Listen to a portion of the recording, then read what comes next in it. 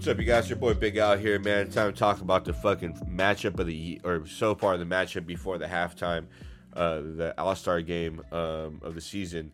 It's definitely a really good game. Unfortunately, we lost this game to the Bucks, and we saw Giannis really shine and show us why he's the number one contender for the MVP candidacy. It was a battle of the MVPs in between Braun and Giannis. Year 17, Washed King was still shining. You know what I'm saying? He had a great game himself. Shout out to Braun, in his best efforts. He put up 21 points, 11 assists, and 12 rebounds, a nice triple-double. But, that doesn't mean shit over here unless you get a W. I've been noticing that Braun doesn't get to the free throw line as much as usual. I don't know what's up with the refs, but they're just not really calling shit, and it's a little bit weird and annoying. And not only that, let's talk about the big night with the battle of the MVPs and the Antetokounmpo brothers all being on the court tonight, except the youngest is to his high school. This was a huge night for basketball. Giannis has been playing outstanding this season and is developing on a three-point shot. It's deadly. LeBron is showing no sign of aging in year 17. AD will take on any youngster in the way of him getting his ring. It's something that I take into full aspect of how you got to get ready for this battle of Giannis and AD. And maybe, I don't know, put that into the future. Maybe when LeBron gets out, Giannis re-signs with Milwaukee, gets Milwaukee a championship. Maybe he comes to LA. Us having the younger brother is definitely something that is a sneaky Laker move. And early on into the first half, we were getting destroyed, and the Bucks were on a roll. And having a 21-point lead halfway into the second, LeBron and AD going 6 for 20 in the first half, we were already getting destroyed early on. This was just a game that we weren't prepared for, simply.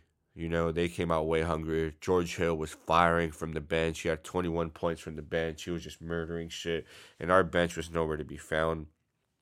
We combined for 4 points in between Howard, Bradley, Rondo. They all got plenty of minutes, and just no one really came through for us. It was really sad to see that. And Kyle Kuzma still remained out when we needed that scoring. So I took some fucking dabs again, just so you guys know. High shit. Kind of been taking a little bit more dabs to smoking pot.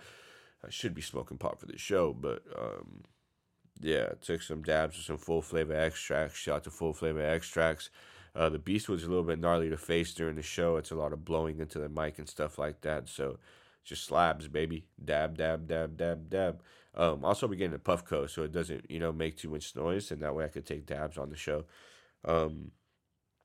And yeah, like I was saying, the bench was just nowhere to be found. I was really disappointed on that aspect. I feel like we were shook up by the whole entire thing. Shout out to Milwaukee, though their defense was outstanding, but I mean, for no one to get any points, including Caruso, and it was just bad. It was bad. They were out there. The stars were out there by themselves. And the Gunners did their best in between Danny Green and Kentavious Caldwell-Pope, but it just wasn't. It wasn't enough. They combined for 39 points amongst themselves, and it's starting to look like if Kuzma continues this injury shit, Lakers don't fucking care, dude. If you're injury prone, you're gonna get traded, man. We need to win now. We can't have this injury shit going on. I don't mean to put that out there, but I have an idea that Kuzma might be getting traded soon because he's just not fitting into the offense, and we can put a nice package together for a better shooter. We really need to figure this out. KCP and Danny Green are shining. They're doing everything that they can and more than they can on their end. So shout out to them. But the bench is just terrible. AD did in his best efforts. He went 0 for 6 from the 3-point line. But then again, he still finished 11 for 25 with 36 points, 5 assists, 10 rebounds, and 3 blocks, and a steal. So shout out to Anthony Davis for Defensive Player of the Year. But at the end of the day, Giannis was just destroying shit. There was just no way we were able to catch up. Not at any point where we trail by more than 8. He kept his foot on the gas the whole entire game, and not to really root for the other team in this situation, but I've been a fan of Giannis for a really long time. I've actually seen him live with my own eyes about 3 to 4 times now, a couple Clipper games and Laker games, and he's just amazing to watch, to see how much he's developed. He's a player that I saw in the forward coming from a while back, and I've told my friends about. I'm definitely really not to put it this way, but rooting for him, and it'd be nice to. He deserves to go to the Eastern Conference Finals. I think he can outroot the shit out of fucking 76ers. I think Toronto has a better chance of slowing them down than the 76ers do. And we'll see what happens. Unfortunately, this is a back-to-back loss, and it's something that we didn't want. But I mean, hey, we're killing shit. We're doing a lot better than expected. This is one of the greatest starts in Laker history, greatest starts in franchise history, and it's not much to get mad at. We're still 14-3 in a way, 24-5 overall, still the number one team in the West by a lot. So let's not get too bummed out on the situation here. Now we're gonna go face a tough team in Denver. So let's be ready for that.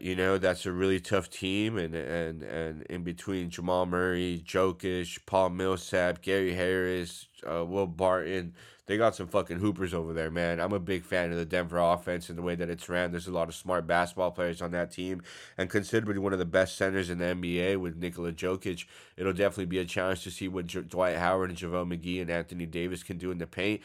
And really, defend as the towers that they have been. So this will be a real testament. I always get really excited for the big center games because it's what we pretty much have dominance over. I feel like any team that's center orientated, we should just kind of walk through. This isn't that type of roster though, because they are so deep in every other position, from the point guard to the center and into the bench. They're definitely one of the best teams in the league. So hopefully, we catch a W in Denver, and stay tuned. You guys subscribe, tell a friend.